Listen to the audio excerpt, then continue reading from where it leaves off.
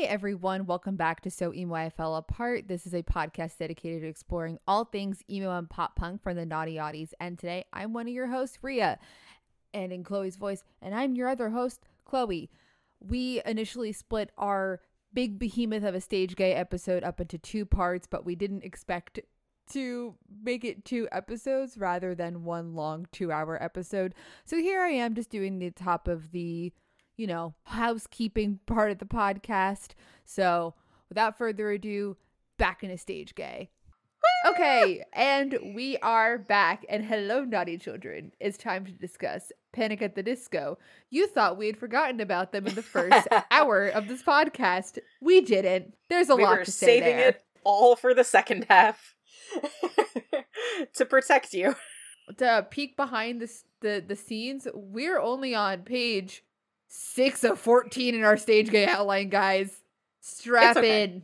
We're gonna get there. It's cool. We're gonna get there. It's cool. It's fine. So we're picking Panic as our second band to really focus on here because they came after MCR and they're very clearly inspired by MCR from the fact that Ryan very specifically, because we have his old live journal posts where he talks about My Chemical Romance a lot. My Chemical Romance Makes Me Dance famously makes Ryan Ross dance. And also I feel like a lot of their theatrics that they had were directly inspired by the theatrics that My Chemical Romance were having.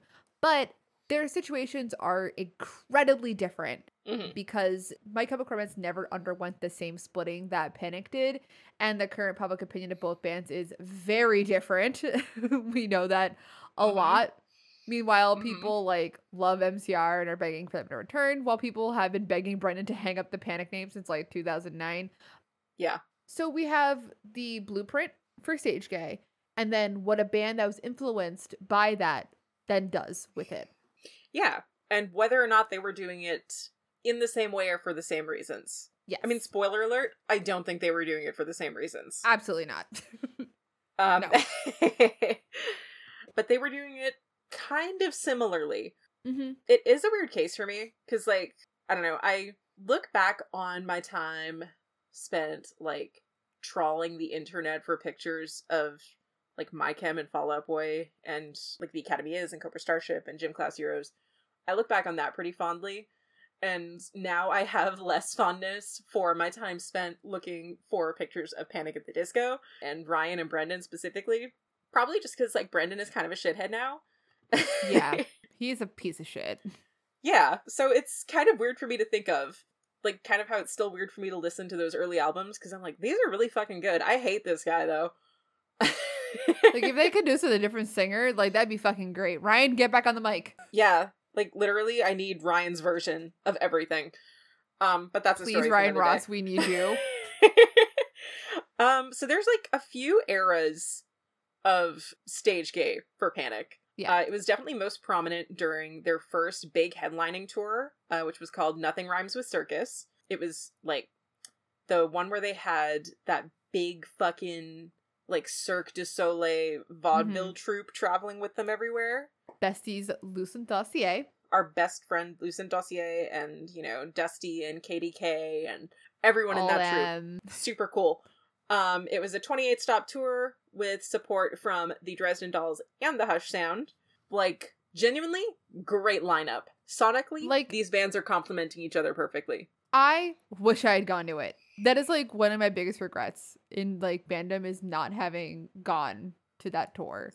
I was also fully 13 and my mom initially didn't buy me a Fever You Can't Sweat Out because I was like, hey mom, can you buy these for me at Target? And then she took a one look at the titles and the song titles on the back and she was like, absolutely the fuck not. And I'm like, Judy, you let me watch Rocky Horror at age 10. I don't think we can be throwing stones in glass houses right now about A Fever You Can't Sweat Out. I mean, can't we? So, this was fresh off the release of their debut album, A Fever You Can't Sweat Out. It was in 2006. So, before Project Revolution had happened, but definitely after Frank and Gerard and Pete and Patrick had been doing everything that they were doing on stage. Yeah. So in some ways they were treading kind of new territory for bands, especially in the emo scene, because they were traveling with an entire fucking circus and a cello and a giant windmill that lit up that they couldn't get into the door at some of these venues. And, you know, they were dressing up as, like, Victorian street urchins and, like, marionettes in Tim Burton makeup. But in other ways, they were picking up right where other bands had left off. And that other way was the lead singer kissing the guitarist. As one does. As one fucking does. This is immortalized on their Live in Denver DVD. Which I think I own somewhere. I do. It came in that, like, limited edition box set for A Fever You Can't Sweat Out. Oh, then I don't own it. I have Live in Chicago, though, which is a devastating devastating DVD to watch. Oh, no. Yeah, I literally can't even get myself through Live in Chicago. I've watched it once. Yeah, I don't even blame you. Live in Denver is, I don't know, a work of art. It's like part live DVD, part documentary about the band, because you do get like a lot of interviews and behind the scenes with like the band and members of the circus and all that kind of stuff. And you also get the full show that they put on. So you get their entire set list, which I think was most of, if not all of the songs on the album. Yeah. And then a few covers. Because they didn't have enough songs to like on that album to flesh out an entire set list. They really didn't, but it did give us like that fucking perfect cover of Karma Police. Like, oh, fuck, it's so good. I hate that like early Panic is so good. And Brendan Urie sucks so fucking bad. Yeah. But on this DVD, in between songs and during songs, we do get a lot of shots of Brendan, you know, like coming very close to Ryan, like touching him, touching his face, leaning in to kiss his cheek, like all that kind of thing. Mm-hmm. When Panic at the Disco got their first Rolling Stone cover in 2007, which I think was 1 month before Fall Out Boy got theirs. Yeah, I think so. Ryan discussed this tour a little bit because the interview, I think, had been conducted partially while they were still touring for Nothing Rhymes with Circus. Mm-hmm. And they talk a little bit about the stage gay and like how they have kind of partially scripted that into their show. Already there we have our first difference between My Chem and Panic, where My Chems felt very organic and just like spur of the moment versus Panic's like, oh, we're putting on a performance, we're doing theater, we're gonna put this in a script. Like, it's literally the difference between Gerard saying like it ain't a command thing and then Brendan making the same speech every single night, and that speech including kissing Ryan. Yeah. So they describe it. Oh, you go. It was a stupid thing. It's giving Hoshi on the Be the Sun tour 17, where all the fans are able to recite his speech at him by the end of the tour. Oh my god. No, it's like exactly that.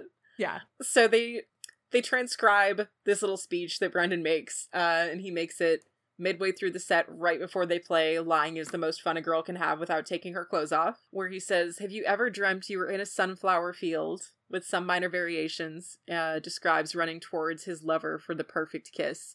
As he does this, he approaches Ross and leans his face very close to the guitarist, who pulls his mouth away just in time, almost every time. In San Diego, on the final night of the tour, Urie moved in quick enough to plant one on Ross's cheek, which immediately flashed crimson with embarrassment. And then, as he pulls back and the room fills with an audible gasp, Urie always says something like, well, this isn't that kind of dream. This is about sweaty, angry, crazy, monstrous fucking.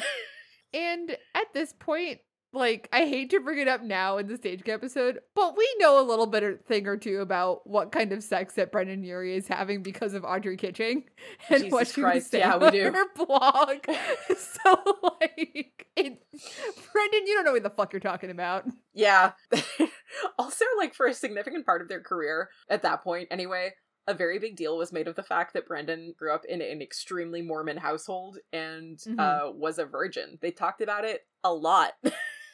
Like, it was a focal point of their, like, thesis as a band. Yeah. And I mean, that's not so unusual because they were, like, fucking, like, 18 when they went on tour, I think. Yeah, so it's not like, it's unsurprising that an 18-year-old would have not had sex yet.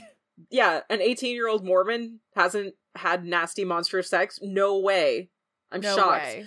But, yeah, that was, like, kind of part of their brand, so it is, like, very funny to me that in interviews he'd be like, I've never done anything, and then he'd get on stage and sing "Lying is the most fun a girl can have" without taking her clothes off. Yeah, it's like a really fun juxtaposition that I don't think they were consciously playing with, but like there was something very fun about dudes singing about like, you know, drug overdoses and like burlesque shows, and they're fully like their experience being teenagers is playing Guitar Hero.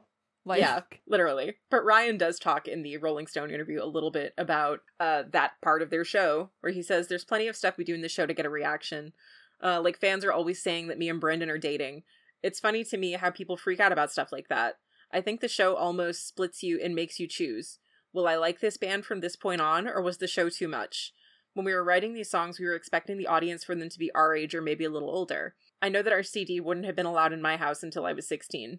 I guess parents are a little lenient these days. Then again, I've seen some angry parents in the crowd for sure. So it is definitely like, he's not saying, yeah, we're doing it to make like a political statement, but at the same time, we are aware that when we do this, it's, can I still like them, or was this too much? Yeah. And I don't think it's necessarily, is it too much that they had a circus on stage, or like, was it too much that a boy kissed another boy? Because that definitely, I think, would have pushed some people to be like, oh, fuck, like, I'm not listening to these guys anymore. Like, you mentioned in the last episode, I think, like, your friends who would edit the metadata on their songs so that, like, no one could tell what music they were listening to on their iPods. Yeah, because like, it was a target on your back to publicly be listening to My Chemical Romance. It was basically code for being gay. Yeah. And I think it was very much the same for, like, Panic at the Disco. Like, at my high school especially, like, you wore a Panic shirt, everybody knew what was going on. I would argue, like, at least in my experience, because I am a little bit younger than you, by the time that Panic rolled around, like, it was cool to like Panic at the Disco, but it was not cool to like My Chemical Romance. I don't know what the difference was, but there was a very clear-cut difference where, like, everyone fucking loved I Write Sins Not Tragedies, but God forbid you listen to Welcome to the Black Parade where people could see. Oh no, neither of them were cool at my school. Okay. Yeah, no.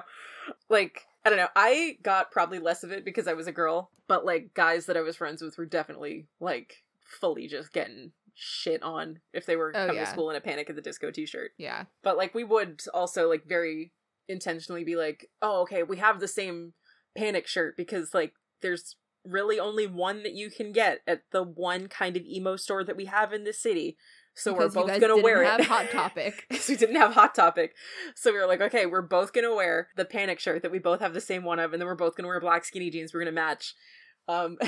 So like there was absolutely no point where we were like, what can we do to reduce the bullying that we're getting? Do you think that if we stopped outwardly listening to the gay bands, people would stop doing this? No, we should probably do it more. Which basically is what the thesis of Stage Gay was.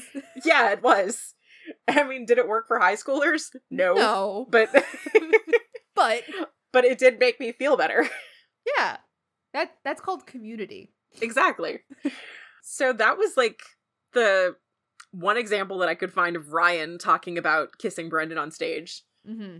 And I'll have you know that I fucking Googled the write-in manifesto for this. And ended up finding like an archived version of it in a Google Doc because the original one is like 99% broken links to old Photobucket and MySpace accounts. Is it the one from Fandom Ships on LiveJournal? Let me see. Because there used to be a community on LiveJournal for those who were unfortunately not on the internet for the peak LiveJournal times, where you could go and like it was very specifically only ship manifestos for bands. But yeah, honestly, for by and large, it was like our only archive of bands mentioning stuff in interviews about Stage Gay and any images that we have of it. Yeah, I think that it was the one posted to Bandships. It was from January 27th, 2010 at 8:37 p.m. from LiveJournal user Whispered Lullaby. But you Googled that shit. I Googled that shit. Stuff. I mean, I'm reading fucking nothing from it because like none of it was really relevant to the discussion that we're having right now. Except no, a lot of those things were just like commentary from people, but every once in a while you're like, oh, you actually have like citations? Yeah. Fun. It's mostly just like, wow, here's photos of like all the times that they were really close to each other on stage. Like, great. Mm-hmm. They sure were. But there was an interview fairly recently, which is to say like 2018. Yeah. Wow, almost like 11 years after Ryan talked about it, where Brendan talks about it. And this is kind of the other big difference between Panic and My Chem, which is that nobody in My Chem has, like, big fucking air quotes again, come out as anything. And Brendan has come out as pansexual in a paper magazine interview, where the interviewer said, "Did you find yourself as a young man having to really come to terms with your sexuality?" So Brendan says, "It was never weird for me. I know that it made a few people uncomfortable. When somebody gets uncomfortable about me doing what I used to call stage gay, it kind of presses me to want to do it more." And the interviewer says, "What's stage gay?" And he says, "For our first headline tour." You have to ask that. 2018, and you're interviewing, like, one of the holy trinity of emo, like, frontmen. What are we doing here? You're not qualified to do this interview. It's for sure just the interview being like, "Explain this in your own words, please," because, like, what if somebody reading this somehow hasn't heard of this? Have you been living in a hovel?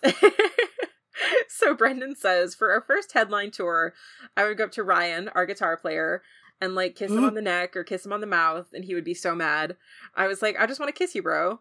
I would hang out with friends, and after 5 or 6 beers, we're just kind of smooching on each other. People just get hammered and fool around." This interview also kind of makes it sound like it was very one-sided and really only Brendan engaging in this. Ryan was, like, an active participant, and I know that, like, post this interview, there was, like, kind of a narrative in people who were still, like, paying attention to Panic at the Disco, but who had all kind of turned on Brendan, where they were like, "This means that Brendan was harassing Ryan the whole time." And it's like, we don't know that. And we also, from what we did see on stage, could see Ryan, like, initiating a lot of it. So we can't necessarily say, like, yeah, this was just Brendan being a creep. There's enough bad things about him that we do know for sure. We don't have to make this one up. He does, for the record, come off as a huge fucking asshole in the entire rest of this interview. Unsurprising. Yeah. But he also mentions in this that it was on their first headliner, so it was on Nothing Rhymes with Circus, and post Nothing Rhymes with Circus, it gets very toned down. Which could be any number of things. It could be that, like, Brendan says Ryan would get really mad. Like, maybe Ryan said, "Hey, I don't want to do this anymore." Maybe Brendan just decided that he didn't want to do it anymore. Maybe it's because there was so much tension in the band, because to hear their bassist John Walker tell it, by the time he joined, they were already on the verge of breaking up, and that was right after their first album had come out. Yeah. So, very clearly, all that is to show that, like, it was scripted. It was basically for shock value. And replicating what their idols, My Chemical Romance, were doing, but didn't really understand why My Chemical Romance was doing what they were doing to the extent that they were. Yeah. I mean, we don't know for sure that they didn't understand that that's why they were doing, but, like, we do know that they never said that that's why they were doing it. They were not using their platform to speak out in the same way that MCR and Fall Out Boy were. If you hear a dog barking in the background, that is because my little angry bastard dog, old man Miles, has decided it's time to play. So, is that Miles? It is Miles. Can you tell Miles I say hi? Miles, Chloe says hi. He just looked at me very confused. I know he misses me. Oh, yeah. I know that he's definitely capable of holding several thoughts and memories in his head at a time, and he's thinking of me. Complex higher thought. That he's dedicating just to me in the time we spent together on your sofa. Yeah. So, sorry, audio listeners, the only format this podcast is available on.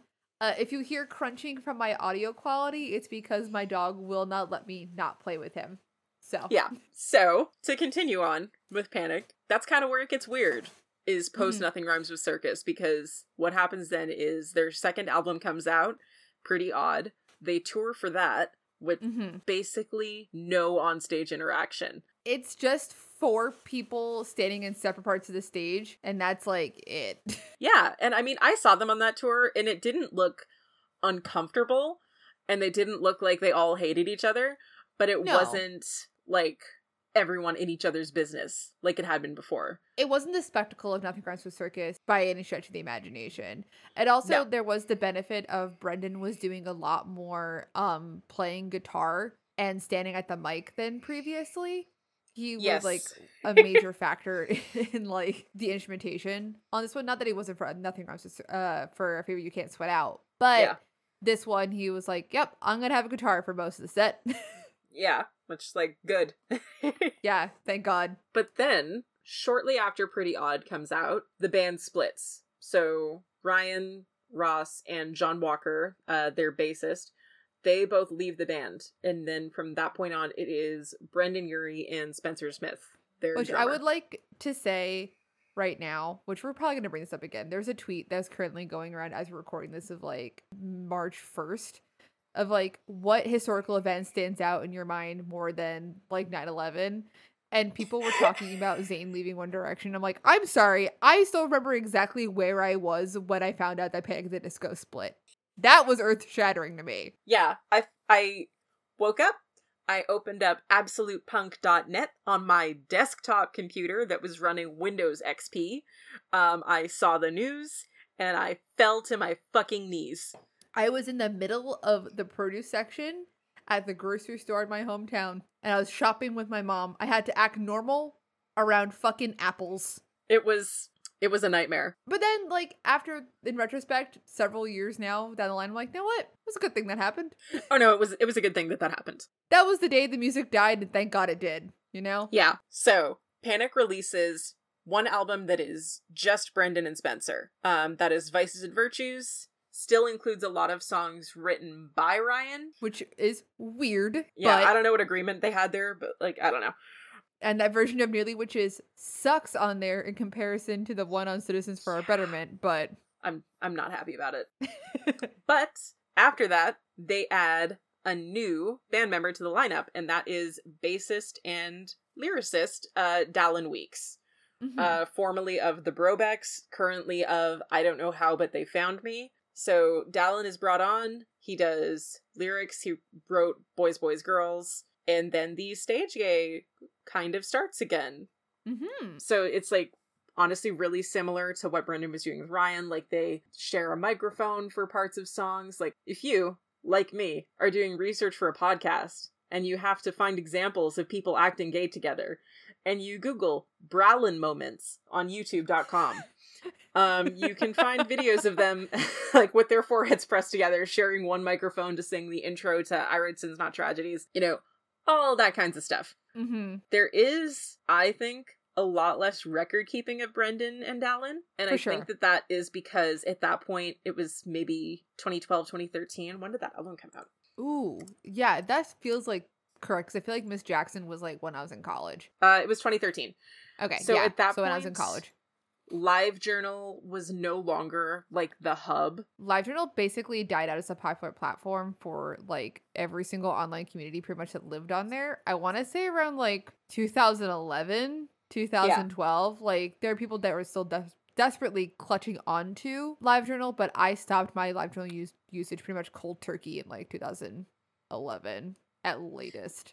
Yeah, I had hopped over to Tumblr by 2010. Yeah, so I had both for a while, but like I officially like left LiveJournal for good in 2010. So by 2013, it was definitely good and dead, and we get a lot less of the same archiving and documenting of gay moments between band members. Especially because Twitter is not the platform that it is now, especially. So the record keeping that's on Tumblr is a lot harder to keep track of, mostly because Tumblr is a garbage website where it's like infrastructure is ass garbage. So it's hard to like find anything in an archival way. Like the individual tagging system on one blog might be really good, but like if you're looking for something and you don't already know the URL that you need, like you're fucked. Get fucked. Have fun. You're not going to get there. So that is all to say that like it just like wasn't getting recorded as much, and I don't know if it's because it's a platform issue, if interest in Panic had waned that much, et cetera, et cetera.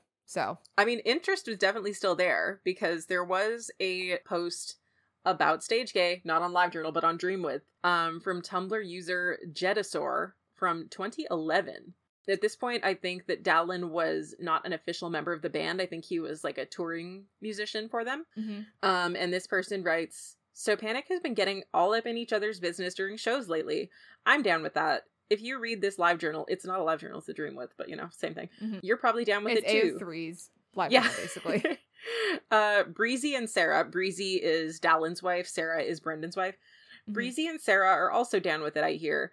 I don't follow primary sources of fandom canon, but I'm told they've been posting vids and GIFs on their Tumblrs and such, and saying it's hot. I'm glad to hear it. I'm okay with pretending they don't exist if it's necessary, but the happy poly route is much more fun. There are people who aren't down with it, though. I've heard opinions expressed about how StageGate is appropriative of homosexuality and turns it into a joke and so forth because the people doing it aren't actually gay or aren't willing to come out. I think these opinions are valid, but I disagree with them. Performative sexuality is not new, and it is not always sincere. People like sex, but they don't tend to like taking it seriously in large groups. They like laughing at it because it's fun to fuck with taboos. We've been doing this with straight sex forever. The fact that it's happening now with gay sex means that gay sex is becoming normalized. I think it's better to get mad at people who won't acknowledge its existence than at people who are willing to have fun with it.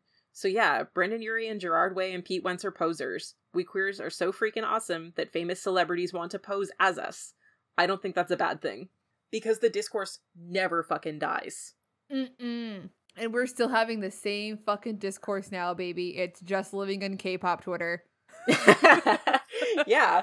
I mean, I think that this post simplifies stuff, obviously, because it's like a personal post on someone's blog.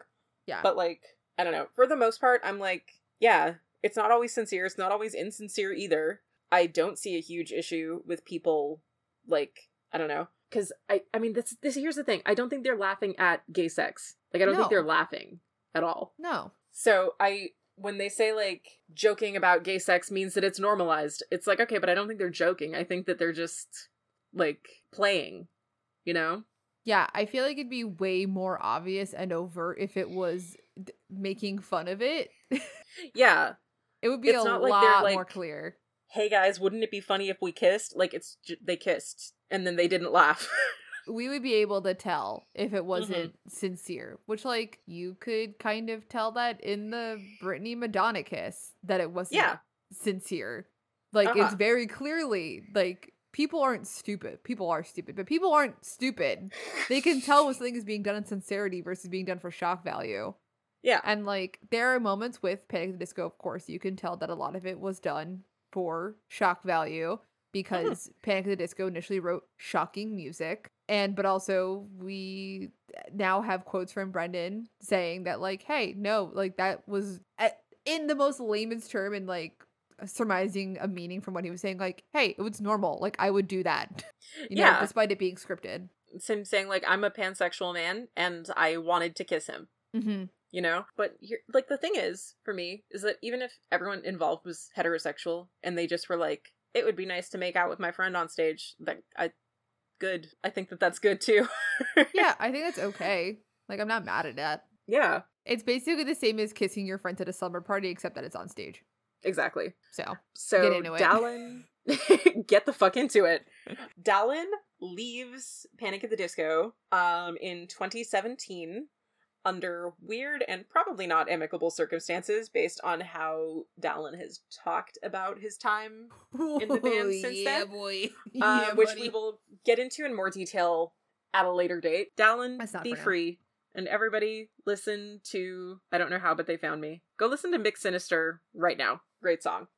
Yeah, so this brings us to our endpoint of kind of comparing and contrasting My Chem and Panic, where we're left in a weird position with people in My Chem who have never explicitly come out and said that they're attracted to men, but who were kissing on stage as a statement against homophobia, and were putting this target on their own backs, and we're getting a lot of shit for it, versus people who have come out. Brendan has come out as pansexual. I don't know what Dallin's deal is. Dallin's deal is not telling people what his deal is. I like that for him. I think that that's good. And Ryan has also never come out. Ryan has also never come out as anything. And as far as we know, they were kissing for fun and for shock value, which is also okay. And that was a point where it was like less to make a political statement than it was as part of the show. And they were also getting a ton of shit for it. Yeah, like, that's not to say that they were not getting the same level of hatred that My Chem was, but, like, Brendan did have bottles thrown at him. Like, famously had a bottle thrown at him at Reading and Leeds Festival. Yeah. Like, so it's not like just because they were doing it for shock value or as a part of, like, a proper theater moment doesn't negate the fact that, like, they were given shit for doing stage gay. For as how not like as overt as it was with My Chem, but like still. It's kind of like it turns out that people don't care why you're doing it. They care that you're doing it. I mean, like, homophobes care that you're doing it. Yeah. Is what I mean to say. Because they'll throw a bottle at you and they will think that you're gay. And then, you know, you kind of get the other side where there's people who don't think that they're gay and are mad at that. And it's like, okay, everybody needs to get okay with this. All of you need to get okay with this. For sure. Yeah. And now I think we get into RPF Corner. RPF Corner, because as we said at the top of the episode, and as like we've been sprinkling in throughout the past like 2 hours or so, we can't talk about stage gay without talking about RPF, because a lot of the discussions about stage gay that exist online are born out of RPF spaces and, you know, directly impacted that kind of subsect of fandom. And RPF at a certain point did have an impact on reality, for better or worse. And like, it would be irresponsible of us to not talk about RPF and how it interacts with stage gay and how stage gay interacts with RPF. Yeah. I don't think it does anyone any favors to pretend that these two things are not related and that they weren't interacting with each other, because I mean, especially if you look at a band like Fall Out Boy, where they were always so aware of their position in the conversation and how they were being talked about, and like Pete Wentz and Gabe Saporta, who were always so ahead of trends and who were so good at predicting what was going to do well. They were absolutely not above using this to their advantage. No. And like, I kind of hinted at it a little bit with Gabillium, but like, Gabe was fucking smart when it came to stage gay. He knew that like, hey, the fans really like this, and they're going to engage in it in a way where they're going to make content based off of it and talk about us more because of it. Let's take control of this in the best way that we possibly can. Yeah. And it's a very weird thing to grapple with, because it's kind of like, in this era, you couldn't necessarily say, oh, they're doing it to sell albums. They're doing it to get on MTV, because these were not really things that, to the masses, were like really garnering interest. You know? For sure. If you were doing something gay and then you got on MTV, it was despite the gayness. It was not because of the gayness, or it was because it was so shocking and so novel that they were like, let's show this and get like the outrage clicks, basically the equivalent of that. And that is a like direct contrast to how it is now, at least especially not within like Western fandom anymore, so much so, but more so in like the K-pop realm of things, which like I could do an entire episode, like we could easily do an entire episode talk about K-pop, but like K-pop is not the focus of this podcast at all. But like that genre and that entire industry is a case of marketing directors actually understanding like I hate to use like, not queer baiting, but understands that fans participate in RPF and like care about it, and will then start pivoting, like put out materials to go with what ships are currently popular. Like that's different. That's a completely different thing of what's going on versus like what was happening in the 2000s with fandom. Yeah. Because like that's absolutely what's happening now. Like we have definitely seen fandom waning, and I do think that other things have come in to fill that same space in what like Fandom Ate My Face was calling like the fandom of immediacy, where you have this constant access and this constant flow of new information about these people. And hey, it's like how I mentioned earlier, like this is why I primarily reside in fandoms that revolve around real people, because it's a constant influx of information, and very clearly why I made the jump from fandom to K-pop. Like, and then from K-pop to Formula One. And K-pop to Formula One. Because there's always shit going on. There's always shit going on, and there's always narratives, and there's always like little things to sink your teeth into, and you never have to wait, you know, for the next volume or next issue of a comic to come out. You don't have to wait until next week or wait in between seasons, minus Formula One. But like, you don't have to wait between seasons for things to happen. For people to tweet at each other. Like there's always shit going on. It turns out that it is difficult to find artists' opinions on RPF, because if I Google anyone's name plus RPF, no matter what I put next to it, if I put interview, if I put opinion, I can put anything. I am just gonna turn up fan fiction of these people. So my research in this episode has just taken me to a lot of fan fiction, and I was like, well, that's not really what I was looking for, but thank you so much for sharing. I did manage to find Gerard Way discussing it a little bit kind of recently on Twitter. I mean, not recently, because he deleted his Twitter like a while ago. No, it's still there. He just doesn't use it. Oh, yeah. I mean, he deleted a ton of his tweets, though. Oh, fair. These ones I think are still up. But he did say the purpose of the stage persona was to challenge gender standards and homophobia, not for slash fiction. #point missed. #point miss. Sidebar, I fucking missed Gerard on Twitter because he was so good at using hashtags. Do you remember when he tweeted #die slow? Yes! I think that every day. Like, every day, at least one person pisses me off enough for me to be like, die slow. Gerard got off Twitter for the right reasons then, and I'm glad that he's still off of it now, because that, Gerard Way on Twitter now would be fucking cataclysmic. Impossible for him to use the platform with what the kids are, because the new era of kids who fucking love fandom but weren't there for it. Disaster. It was tweeting so untagged bad. Gore at people. And I want the underground memes. I miss it, but yeah. So he tweeted that it wasn't for slash fiction, but he did later elaborate. I'm okay with fandoms. I spent a lot of years being upset about fics and ships, and there's no point to it. I've learned to laugh at it, and I understand why it exists.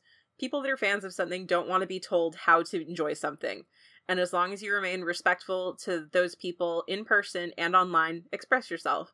Enjoy how you enjoy. He tweeted this after he live tweeted a fic of Ryan, Ross, and Brendan Urie that involved a milk enema. Colloquially known I really as enjoyed. Milk fic. It's known as the milk fic. Gerard went into it and was because I guess a lot of people tweeted about it at him, which don't do that. Don't do that. It also involves men that he never even toured with. Yeah, though he has met them. He's met those guys. He's hung out with them. That's so fucked to think about, but Yeah, after he live tweeted it, he was at Ryan and Brendan, sorry if you think this is weird. It's I mean, they do, man. I'm so sorry. Yeah. It was pretty funny to see him be yeah, milk enema, I thought. Pretty standard. Yeah. That was the reaction. Pretty standard. Yeah. You're not gonna weird this guy out. No. I found an old interview with Patrick Stump from 2007 with the BBC. I only found this because my brain operates like a steel trap, but only for stupid bullshit. And I remembered that in this same interview, the interviewer asked him, would you rather pee a melon? Would you rather pee a plum or poop a melon? And so I Googled Patrick Stump and then in quotes, pee a plum.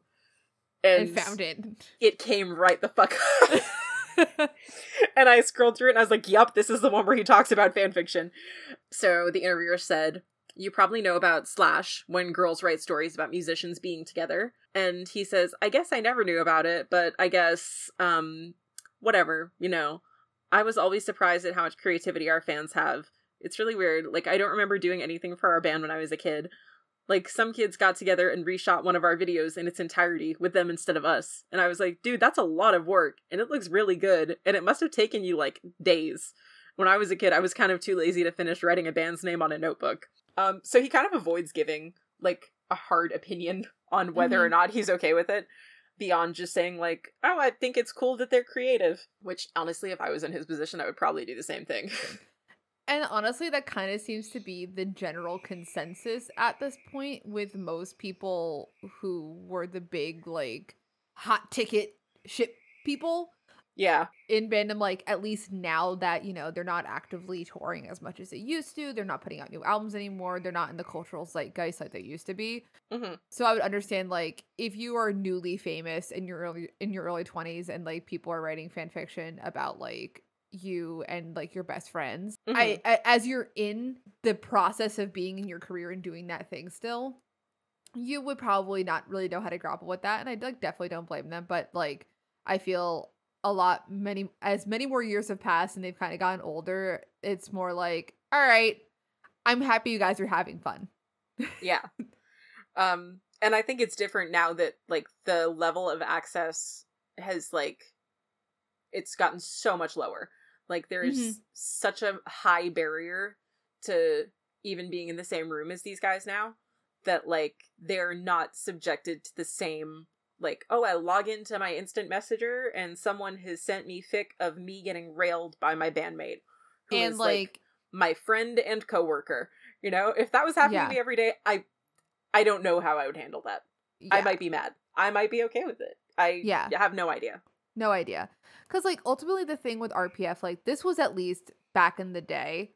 Like, I'm sure there's probably a place later on in the thing where we talk about this more, but I'm going to talk about it now. Like, the attitude around RPF back then, and I want to say back then, it was fucking like 15 years ago, was basically like fourth wall. You have to respect the fourth wall. And it is irresponsible to bring up fic or any sort of shipping language to the people that the fic is about. And that has always been, like, at least my, like, level of okayness with RPF is, like, you have to recognize that it's fiction, that it's not real, that you are only extrapolating things from what is publicly available about these people, so thus it can never be the full reflection of who they are as a person. And so thus nothing you write can be real. Yeah. But you also can never bring that up to the other person and just, like, mind your business. Keep it to the community. And, like, that's it. And, like, back then people who were in RPF spaces would scorn and, like, you kind of got ostracized if you brought it up to any of the band people in person. There was a level of self-policing involved that that does not exist anymore. Yeah, that shit was locked down. That was locked down, unless it was the weird instances where things were, like, shared directly with band members, whether it be in person or via a more direct channel. You know? Now you have, like, sure, it may seem like celebrities are more available than they've ever been before, but they also now have people like running accounts that can field, you know, weird DMs or weird replies for things that they don't want to see. In the early days, like, immediately post dial-up, it was kind of the Wild West and everyone was just out there, and we hadn't figured out how it was going to work yet. Yeah. You could really just talk to anybody. It was really weird. It was really weird. Like, for example, somebody clearly had a level of access to Vicky T, or Victoria Asher from Cobra Starship. She was their guitar player, that they were able to send her fan fiction of her and Greta Salpeter from the Hush Sound on LiveJournal in 2008. And Vicky T, bless her, fucking reads the fic and then commented on it. Which is insane behavior. Insane behavior. Commented on it from her real life LiveJournal account. Said, this is amazing, guys. A fan sent this to me. You have quite the imagination. Reading this stuff is so entertaining. Stockings are my favorite, so good call on that. Thanks for the entertainment while we're on the road. Vicky T. Like, crazy. I mean, nice of her, but also, like... Like, maybe the best reaction a celebrity or a public figure could have about fic written about them. But it did cause a bit of a kerfuffle, because I did after this kind of see people posting their fic with, like, it would usually be like, if you're in this fic, please don't read it. Like, this is a fantasy for me and my friends and I don't want you to see it. And then people were also posting, like, but if you do read it, please don't comment on it. I don't want to know. Yeah. Which should still be the same policy today with RPF. But... Like, everybody, none of you can talk to each other. So the person who wrote the fic, which was LiveJournal user Olive-Cersei, later posted, like, it's a really good name, posted an essay titled Good Call in the Stockings. Nice. And in which they wrote, once I've written the story, it's out there for the world to see, and as much as I would rather say everything is walled in behind enormous signs reading Fannish subculture only, I did know what I was getting into. Kind of. I'm not actually as calm about this as I sound, and there's still about 10% of me that sort of wants to throw up, or go into lockdown, or hide under my bed. Any of those things could still potentially happen. On the other hand, props to Vicky T for having the guts, or the LJ manners, or whatever, to comment and sign her name to the comment. In the end, I don't really know which of us is crazier. The person who wrote the pornographic fanfiction about real people, or the real person who read and replied to the pornographic fanfiction about herself. Let's go with option 3. The person who thought it was a good idea to send the story to the story's star. Exactly. Yeah, exactly. Have I learned my lesson? Will I stop writing porn about real people? Not a chance. Will I be thinking about what this means for a good long time? Damn right I will. I want to read an academic study of specifically, like, this paragraph. Because it's like, sometimes I read shit and I'm like, I have to go back to school. I have to go back to school today. Because it's just, like, so interesting to me to see where, not even where the ethics lie, but just to see, like, okay, so, like, why are you doing this? And what does it mean? And, like, can I talk to you? Mm-hmm. Like, are you still on LiveJournal? Can I call you? Can we talk about please. This? You're a dream with? Like, come on. Yeah. Yeah. I mean, No, it's a lot. I have nothing to say about it in any real way beyond that it's fascinating.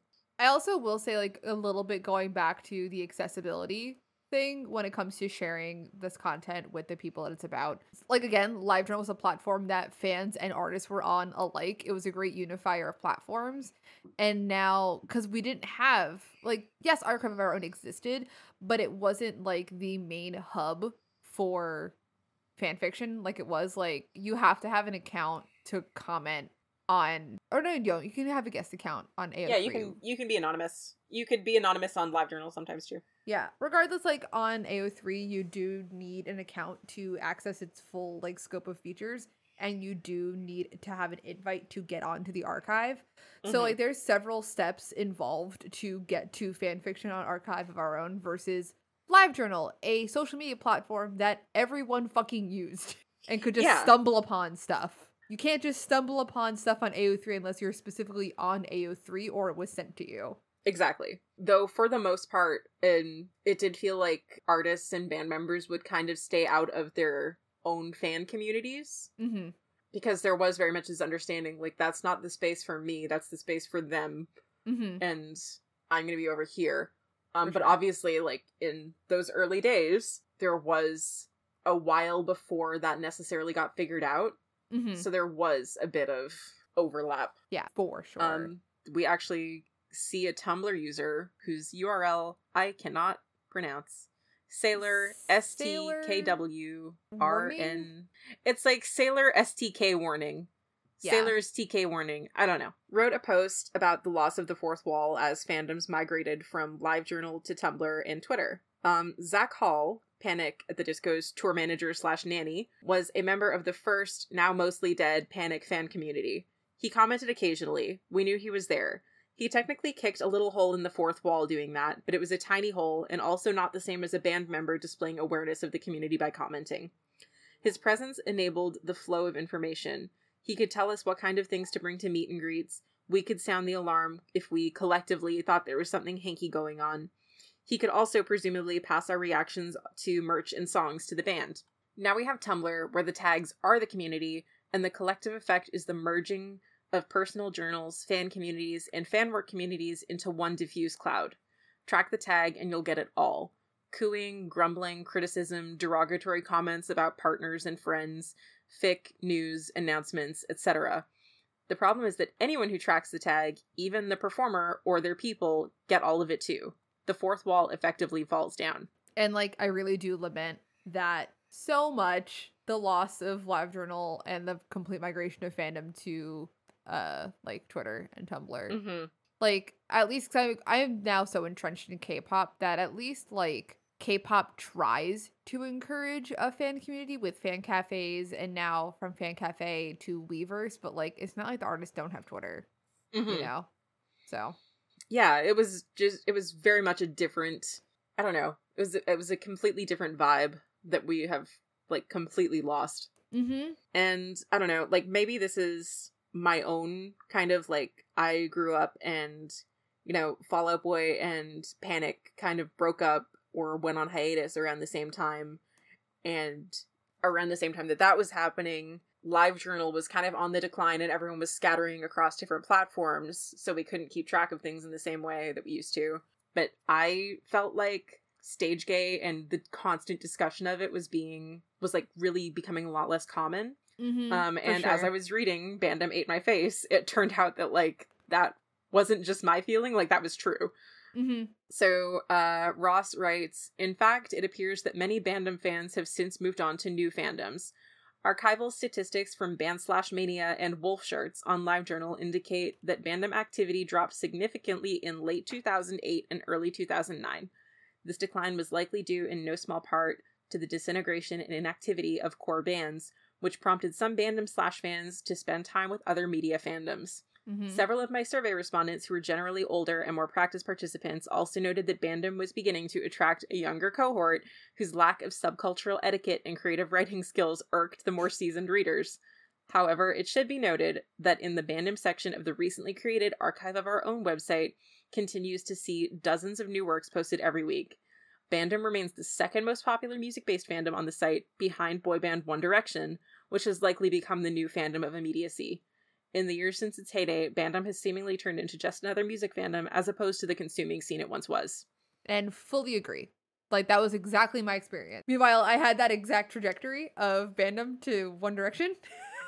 Yeah, K-pop, I know so many Formula people who went there. And I'm feeling like, at the time this was written in, like, I think 2014, it was One Direction. I feel like it is now, like, K-pop and then One Direction and then Fandom. Oh, yeah.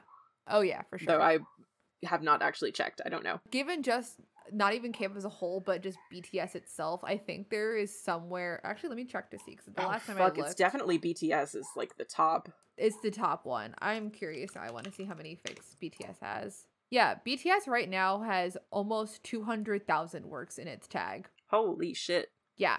Okay, yeah. When I see music and bands, it's literally okay. Yeah, it's BTS, and then it's One Direction, and then it's rock music. So like, yeah it. Basically exactly as we suspected. Yes. But I do feel like stage gay in the West is still way less common.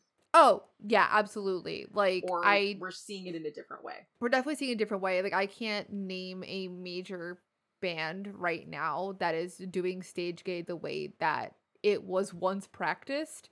Even within the new iterations of what the scene is, they're just not doing that anymore. Yeah. And maybe it's because, like, we're in a place now with our social politics that doing stage gay isn't as much of a revolutionary act as it once was. So thus there is not the need nor, like, impetus to participate. But also, like, it was fun. So go back to it. Yeah. No, exactly. I mean, we kind of see, like, I feel like the last big, like, music artist ship that I was seeing was like Louis and Harry, and like obviously that's not happening anymore since the band broke up. And also so much of that was extrapolated from not even on stage antics. That was entirely extrapolated from like off stage stuff. Yeah, and I think they've both talked about how that like kind of made them want to hang out less, or like made them pull away from each other because they were like, it's going to just like be the subject of like constant scrutiny anytime we look at each other. Oh yeah, absolutely. They've been on the record saying that like our friendship got worse because of that. Which is what happens when you don't respect a fourth wall. Yeah. Like, we can't stop anyone from doing anything. But like, if you're going to do this, you have to not make it everyone else's problem. Exactly. Like, it's not fun. Yeah, that's like I said at the top, we're not going to take a hard stance on this, and this is the only hard stance I'm going to take, which is, if you're going to do this, you really, really have to, like, shut the fuck up. Yeah. It's basically, you know, like the videos, like, of those lawyers, like, saying shut the fuck up Fridays or whatever. It's shut the fuck up always when you are going to be participating in RPF fandoms. Yeah. Like, you can't, because like it had a very real impact on these two guys' friendship. I'm not especially emotionally invested in the well-being of Harry and Louis and their relationship, but like it sucks that they felt like they had to hang out less, you know? I mean, similar things have happened even in K-pop, where like specifically with 17, two of the members, Mingyu and Wonu, are really good friends, and very early on in their career, like, fans who are into RPF picked up on that, and very quickly they did not bring up their ship for those two people up to them in person, to the point where like Pledis like realized like, hey, they're really popular, let's put them in more things. And then very quickly it became like, oh, it doesn't even seem like Mingyu and Wano are in the band together anymore. And only very recently have they like started interacting again. By very recently, I mean within the past like 2 or 3 years or something. But there was like a good solid like 2 years in between then and now where they might as well not existed to each other because of shippers bringing it up to them in person. Sucks. And it's also shitty. It sucks. So like keep it to yourself. That's the stance that we're taking. Just be responsible about it. Yeah. I do feel like less than stage gay, we are now seeing experimentation with gender presentation, like with for sure Harry Styles. I know that a lot of people are like, here's the thing, when I see like people say like, oh, Harry Styles is fighting gender norms, but the gender norms are winning. It's like, okay, listen, if you want people to be able to be gender non-conforming, you have to still be okay with it if they look like shit. You have to. Yeah. Like, that shit is so garbage. Saying like, oh, yeah, like Robert Pattinson wore a skirt, but he didn't even style it correctly. Like, do you talk about like this like you talk about fucking cis women at the grocery store, or would you find that unacceptable? Like, exactly. If you want this to be okay, and I'm assuming that we do, then you can't fucking do that. Like, it's cool if you have your opinion on styling, but like when you make it like, you shouldn't have even worn it if it wasn't gonna be cute. You should have worn pants. Like, oh wow, revolutionary. You think that a man should have worn a suit? Like, great. Yeah. Fully, you sound like a Republican. Oh, it's fully boring, and I'm not interested. We've wrapped around into conservative politics and ideas around, like, sociopolitical shit that it's now, like, just wrapped up in a progressive bow. Yeah, but I do think it's interesting that we're seeing a lot of the same people who were doing stage gay, doing, you know, playing with gender presentation or playing with fashion. Hello, we can do an entire podcast episode just on the looks that Gerard was turning out over this past tour. Yeah. And we will. And we will. That's a threat and a promise. But it's like, one, we see Harry Styles doing it, like someone who was frequently being shipped with his bandmate. We see Gerard Way doing it. Pete Wentz on Fall Out Boy's tour with Weezer and who else was that tour with? Like Green Day? Green Day and Blink-182, I think. Yeah. On that fucking tour was wearing a skirt like every night. Like Brendan Urie was in Kinky Boots, a musical about like a drag queen. Or is she a drag queen or is she a transgender woman? I haven't seen Kinky Boots in a million years. I have never even seen Kinky Boots in general, so honestly, I don't know. So I cannot speak to that. I really like Kinky Boots. But like regardless, it's a musical that plays around a lot with It's a musical about gender. someone who is probably not a cishet man. Yeah. And it's, you know, it's like the constant shift to the newest, most dangerous thing that we're going to push the envelope on. Mm-hmm.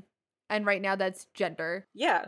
And I do, in this one specific instance, have to kind of give Brennan credit. But I'm also giving, you know, Pete and Gerard credit for being on the front line of this. Oh, for sure. For sure.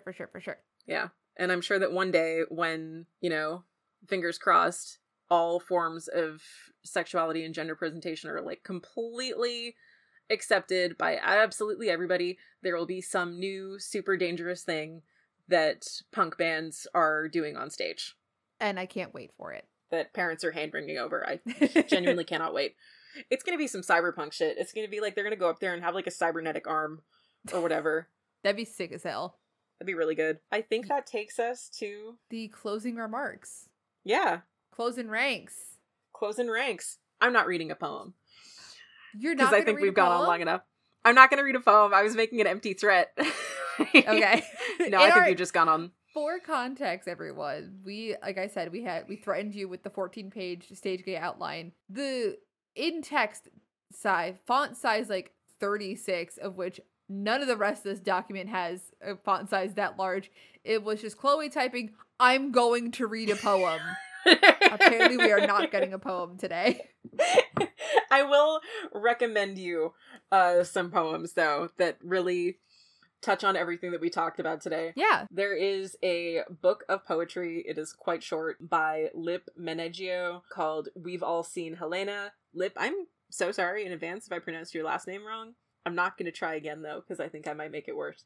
And it is a collection of poems about My Chemical Romance and Gerard Way, explored through a lens of being transmasculine and queer, and specifically looks at, like, being a young, questioning person and writing fan fiction about Frank and Gerard, or being a young gay person and watching the video of them kissing at Project Revolution, and what that would have meant to somebody. And I found it super relatable. I found it really, really fucking good. I cried. It's awesome. I love it. That is We've All Seen Helena. I recommend it. Which, can you send me the link to that when we're all done? Yeah, I will. Sick, because I feel like I should own that and I don't own it. Yeah, you need it.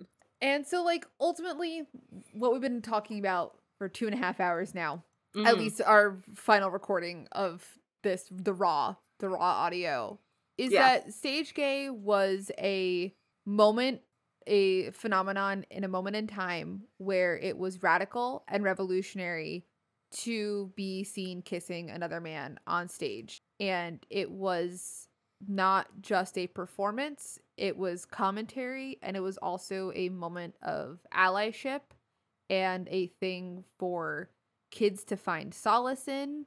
And it ended up having a lot of further ties to RPF and fandom and queer culture and what it meant to be queer and in the scene and all that stuff. And it was a really long, like, there's so many, like, different threads and different things that needed to come together in order to talk about stage gay. And that's why this episode is so long. And also, like, this was, like, it needed its due diligence done. So if you sat through all of this, thank you so much. We really do appreciate it. And yeah, is there a final thank you that you want to give, Chloe?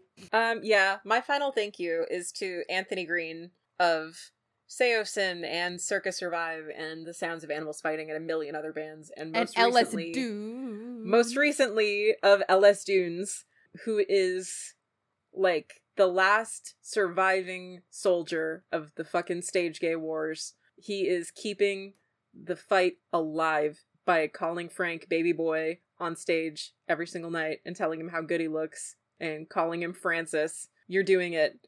Thank you so much, bisexual king. Anthony Green, you are the best person. I also, how funny is it that it's with Frank Iero again? Like, what is it about Frank? Genuinely. I mean, you've seen him. You know what it is about Frank. Yeah, he's a tiny He's got perfect eyebrows. Perfect eyebrows, beautiful green eyes, Scorpio for days. Yeah. And he will see an Aries lead singer and say, is anyone going to be hit on by this guy on stage? And then he will not wait for an answer. Literally and exactly. Yeah. So I think that wraps us up for this episode on Stage Gay. Thank you so much for listening to So Emo I Fell Apart. You can listen to us, not listen to us. If you enjoyed this episode, you please, can listen to us. You can listen to us, please. We love it.